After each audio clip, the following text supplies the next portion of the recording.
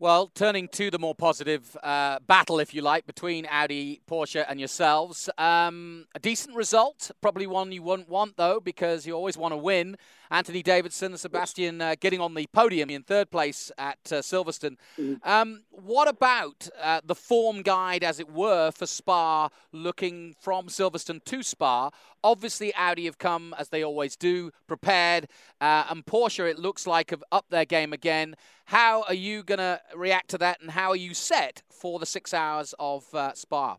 I think we are set. Of course, the crash interrupted the setup, but I think we are focused. We know what we have to do and what we have to, how we have to prepare ourselves. So the drivers will focus on the race tomorrow. The car setup will be the same, maybe a bit of a compromise, but it will be, we say, challenging. And it's not only about pure speed. We have a 6-hour race. We know that all our competitors are well prepared, as we are. Also, everybody has made a big step from last year's car to this year's car. We knew that Audi and Porsche would give us a very, very hard time based on what they have developed over the winter.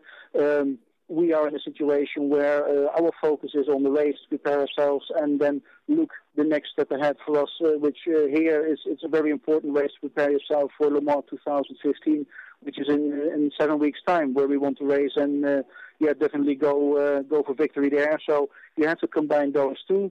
Silverstone was not the result we could have achieved, but we knew that Audi was our strongest competitor there. And here we will have a similar situation, although I think if we go over 6-hour race, we could have the edge above Audi and Porsche.